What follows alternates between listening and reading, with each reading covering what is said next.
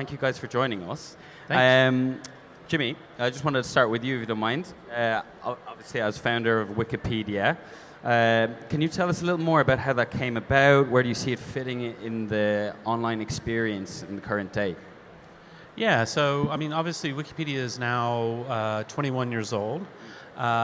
Sort of just started with me typing hello world and starting the website and inviting people to contribute. And I mean, there's so many things. It's a big question. I can speak for 2 hours about the beginning of Wikipedia. But, in the first couple of years, our traffic was doubling every 3 to 4 months. So the first few doublings is fine, but then it gets pretty hairy. So there was a big scramble to sort of put together the nonprofit and raise money to carry on. Today, Wikipedia is a part of the infrastructure of the world. It's one of the most popular websites. As a part of that founding journey, I also founded what is today Fandom. Which is the for-profit wiki company that's, as the name says, all about fans and fandoms.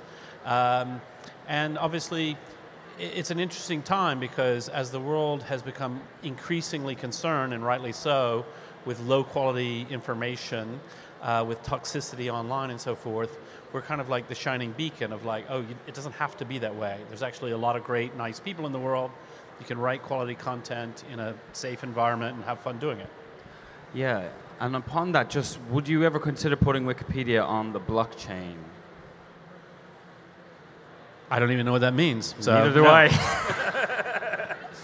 I'm trying to sound profound. I can tell you, we're pretty far along into that bubble. But I remember the first sort of when there was the whole ICO bubble was going on. I'm just trying to get my head around it. I had more than one person come to me, and I'm like, okay, they were like, put Wikipedia on the blockchain. I'm like, you tell me what that means because I'm interested, but I don't understand it. And after a butt of erming and ahhing, they're like, but Jimmy, don't you realize, with this market as hot as it is, if you just did this, you could probably bring in a couple $100 million. And I'm like, I've had a good run. I don't want to go out with, and then he defrauded people of $200 million, right? I'm like, don't think so. I need a positive, sensible idea first. Absolutely. And Perkins, when did they come into the picture for you to get involved in fandom? What kind of insights have you seen from the data collected so far about the trends of like the contemporary fan, and where do you see things going from here? So I've been CEO of Fandom for 3.5 years. The Fandom was purchased by the private equity firm TBG about 4 years ago, and they asked me to come in and see what I could do to help out. And so we've rolled up a couple other businesses and to help serve fans. So the mission is serving fan identity, because if you're a gamer, if you're an anime nerd, if you're a fan of any movies or TV that we talk about, you find yourself on Fandom every month. About 300 million people come every month. Yeah. And so, what we get as a consequence of that is a lot of visibility, as you asked about, like what's the data and insights. And so the things that is most intriguing is when a new show or a new game comes out, we're able to really see, to what degree people are interested in this game or this movie or this new anime program relative to the other ones. Like, Game of Thrones Season 6 versus Season 5, or, a new release of World of Warcraft Classic, for example. We're able to really get insights. It's pretty fascinating what you can see in terms of user behavior at that scale. Yeah, it's fascinating. Guys, hands up. Who has questions here from the audience? We have got any questions come flowing? We have one in the left here and one in the middle. We have 3 over here. Thank you so much. So with any great company, there's always hurdles. What was the biggest hurdle that Wikipedia had in its early stages? Well, what I always say is I'm a pathological optimist. And so I think everything is fine all the time. And so it's hard for me to think about that. So I'd say the biggest long-term challenge has always been what we call the health of the community. Like, are the people who are actually there doing the work, creating, the encyclopedia or creating the fandom wikis, are they healthy? Are they happy? Are they doing productive things and all of that? That's always really first and foremost in our minds.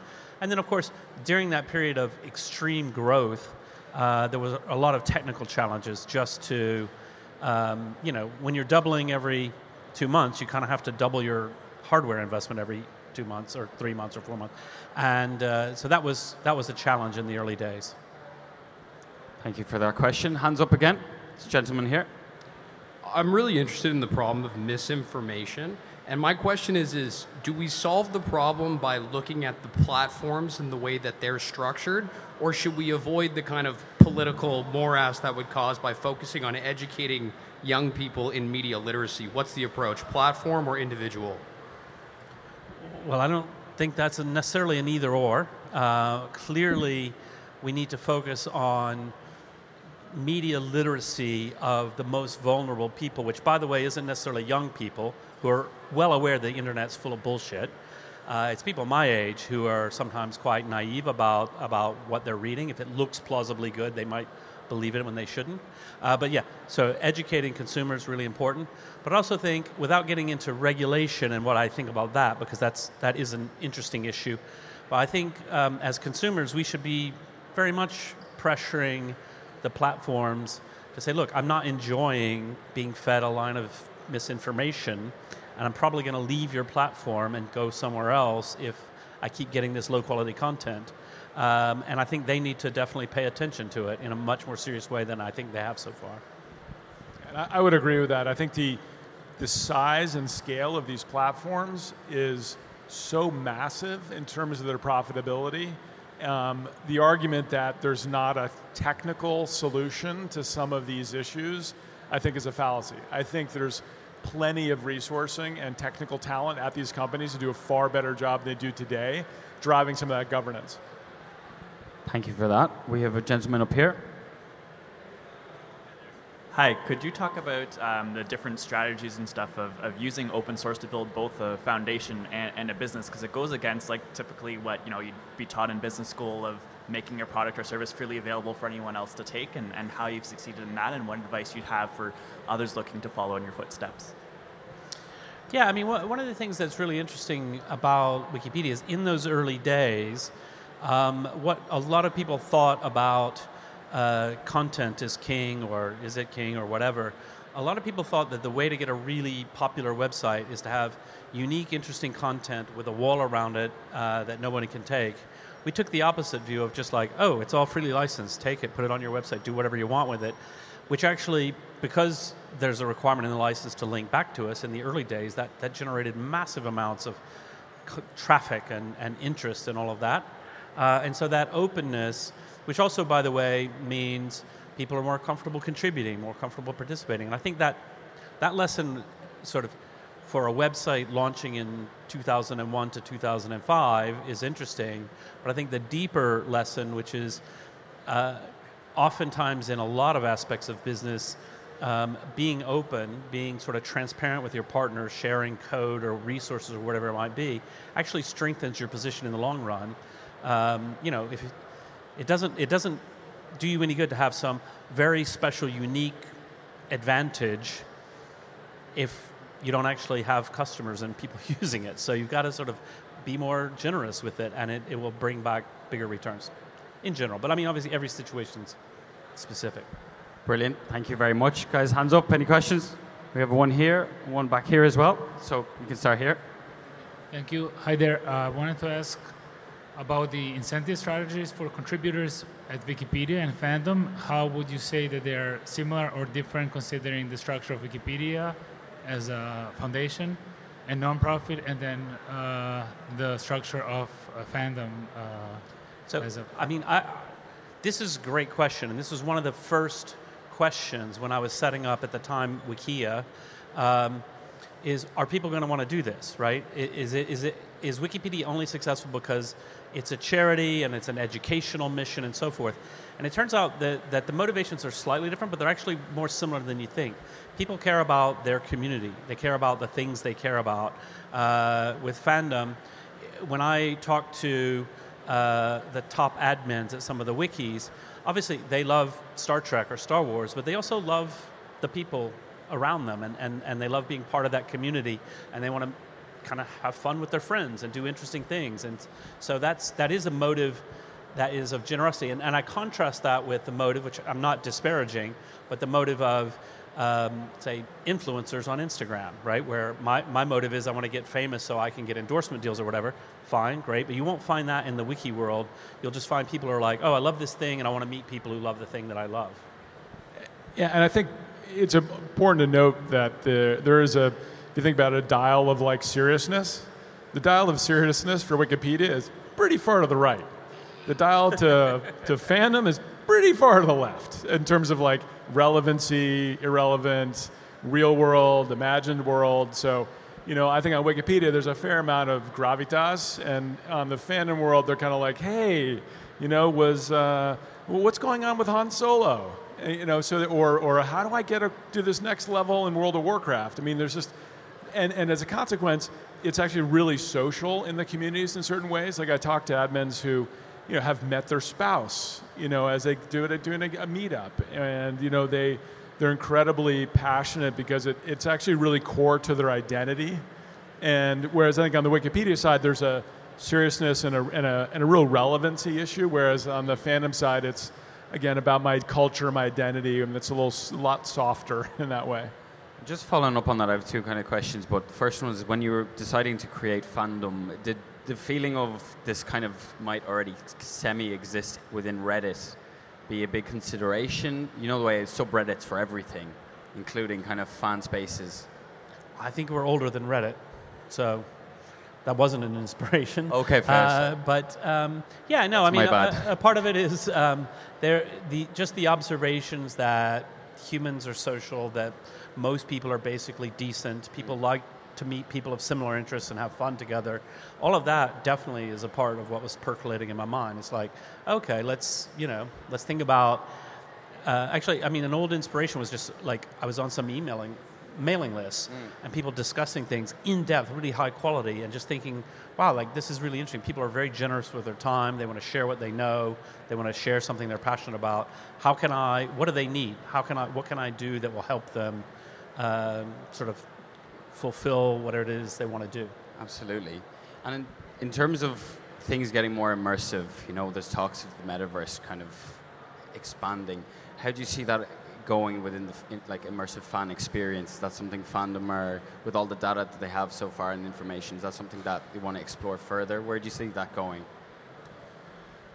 Well, our view is that we deal in metaverses, basically. Already. So I think there are these imagined worlds that people kind of invest their life and time into. We actually see that manifest itself, ironically, more in the real world than we do in any sort of virtual world today. I was just at PureCon in Poland last week, and I guarantee no one here has been to PureCon, but it's the largest Comic-Con in Eastern Europe.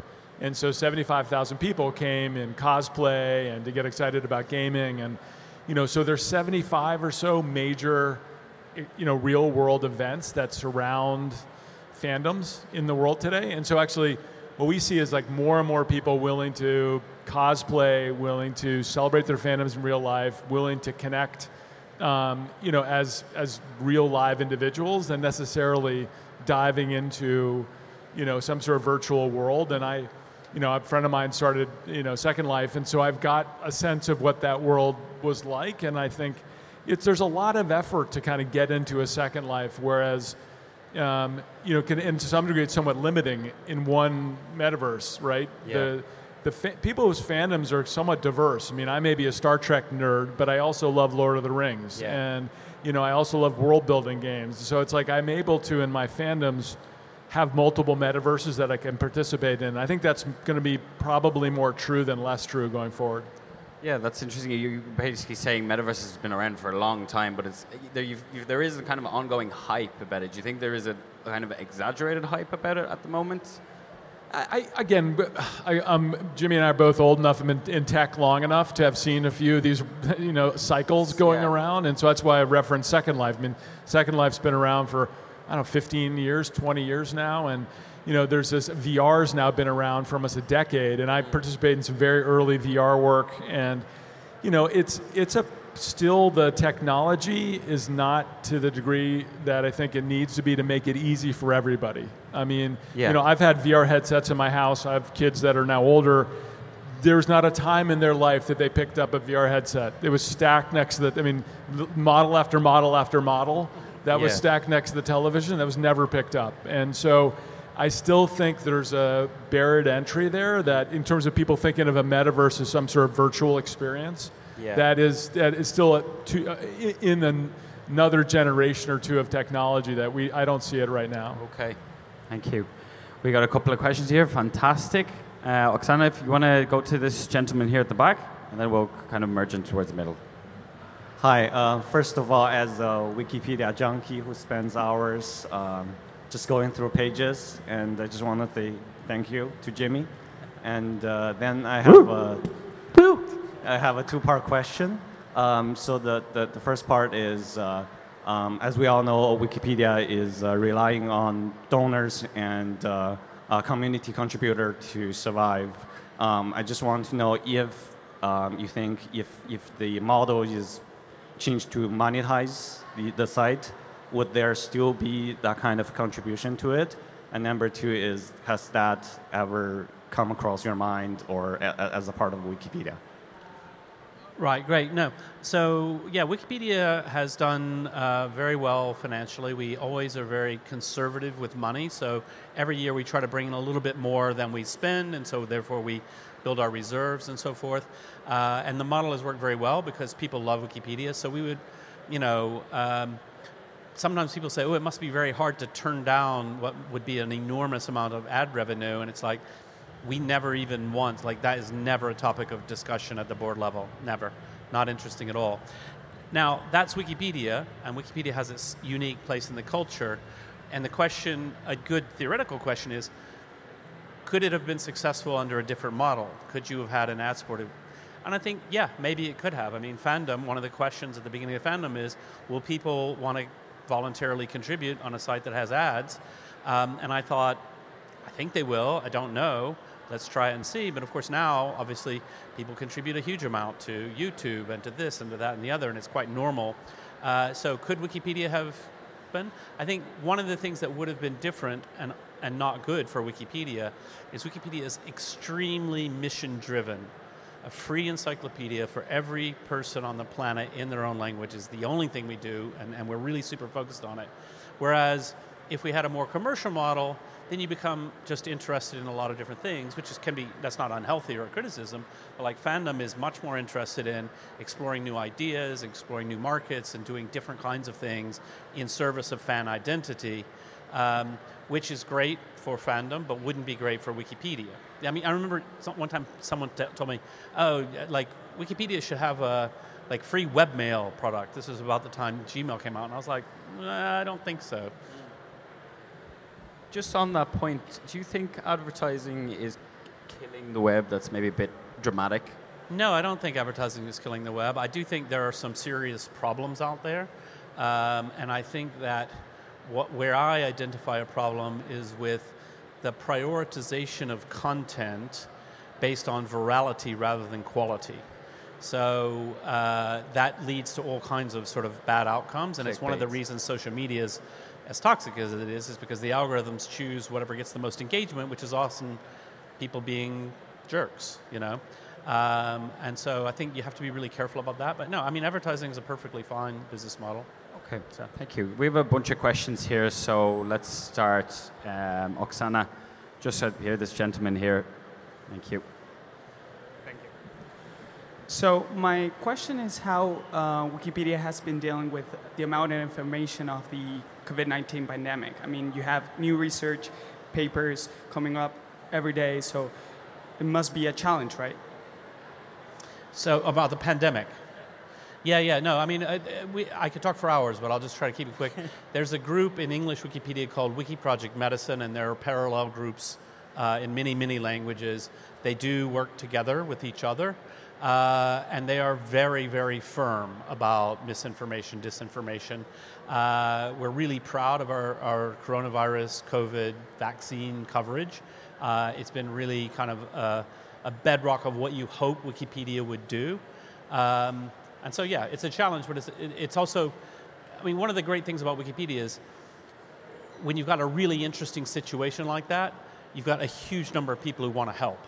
And I think a lot of people who care about these issues understand, like doctors and researchers and so on, that Wikipedia is as important it's probably the most important vector for public health information anywhere in the world. Like, people turn to us, they trust us, so we have to earn that trust. And just here on the left, was a question here. Hi, Jimmy. First of all, thank you so much for Wikipedia. I love your mission, your culture. I've been to your guys' office in San Francisco and saw how many people are feeling so happy with your culture. Thank you so much for that. And most of all, thank you for building a company that shows, like in our current still money-driven world, that a successful company can be very mission-driven. My question is, what do you think, as a founder of a very mission-driven company, what are the main trade-offs that you had to make to keep executing your mission and stay true to your mission? And what would you recommend to the founders who are building their mission-driven companies to cope with those challenges? Yeah, I mean, I think a part of that is because Wikipedia is a charity, a nonprofit, that does make it easier to sort of stay true to the mission, right? It's a very clearly focused mission because the mission is kind of at the top of the hierarchy. Now, we still have to be business-like, right? Wikipedia has to financially be sustainable, but that's really important. I think for companies, I'm really fascinated and very interested in the B Corporation movement, double bottom line kind of things, really fascinating.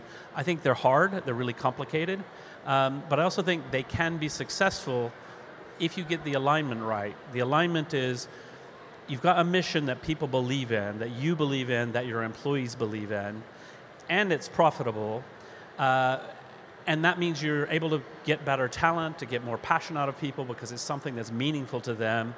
And so therefore it ends up not being a conflict between should we do our mission or should we try to make more money? Now obviously it's easy for those to diverge, and sometimes that's okay and sometimes it's unfortunate.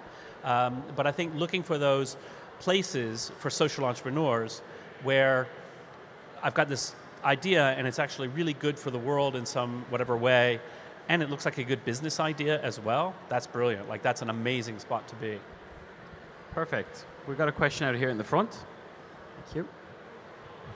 Thank you very much. So I'm really fascinated in regards to... Oh, can I take? I'm really fascinated in regards to Wikipedia. I remember when I was a child, and I might be showing my age, we had encyclopedias, maybe 20 books of encyclopedias, textbooks that cost $100, like hundreds of dollars. And every single time we did a research paper, we would kind of flip through it. Some of the information was outdated. And what Wikipedia has done, and a little bit of what Fandom has done, is they've created this access to information globally and on the internet. And that's such a, right now it's kind of normal, but at the time it must have been an extraordinary idea, something that no one really would have thought of. What do you think would be the new sort of leap for access to information? Do you think there's going to be another revolution in regards to that, or do you think it's going to be standard? You sort of have Wikipedia, you have this model, and it's just going to continue on with the regular development, or are you anticipating a huge leap in a different sort of forum?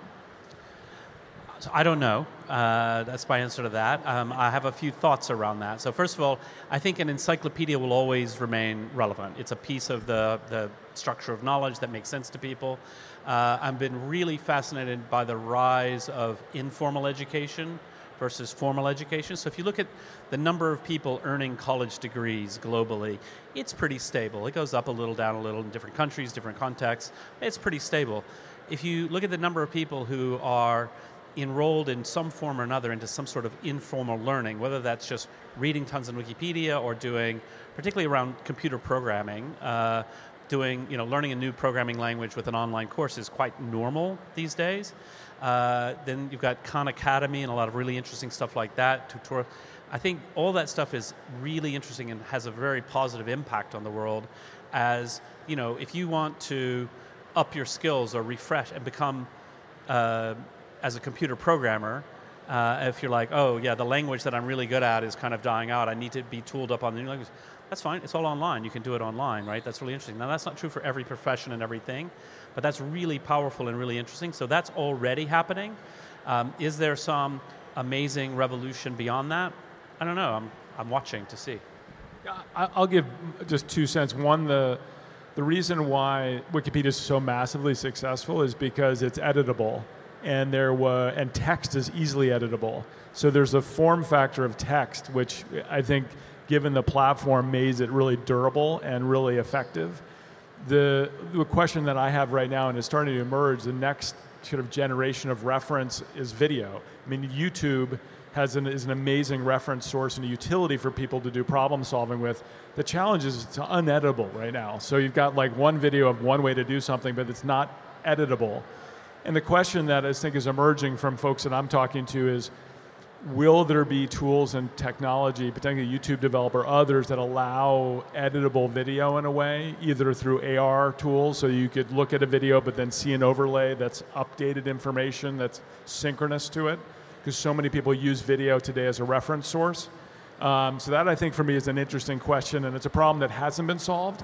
But if a problem that does get solved is particularly as augmented reality becomes more of a form factor. So if I'm wearing glasses and I have a reference video that could appear, would effectively the AR update be available to me? I'd have the original reference video, but I'd have an AR update if I'm doing something to solve. So that I think maybe is my gut, that's an interesting direction. Just one final question on just popping it back down to fan culture. You've seen the rise in NFTs as CEO of the company. How are you digesting this rise in NFTs? Do you think this is something that fandom should be kind of getting involved in? Are you seeing, obviously, the fan base buying NFTs? Is there an opportunity there, or do you think it's a fad that's going to come and go? Oh, the dreaded Web3 question. I've got my point of view on Web3 is that I love it for the creator economy. I think for too long, creators have not benefited for a secondary market for their work product. So whether you're a visual artist, whether you're a musician, whether you're a graphic artist, whether you're a videographer, once you've created that work product and it trades on the market, it sells to a studio or sells to an art community, you don't benefit from that. And I think the idea that there is a blockchain source that tracks the actual physical good in a way that preserves the economics for the artist is incredibly powerful, and really, once the economy scales correctly, it'll be incredible.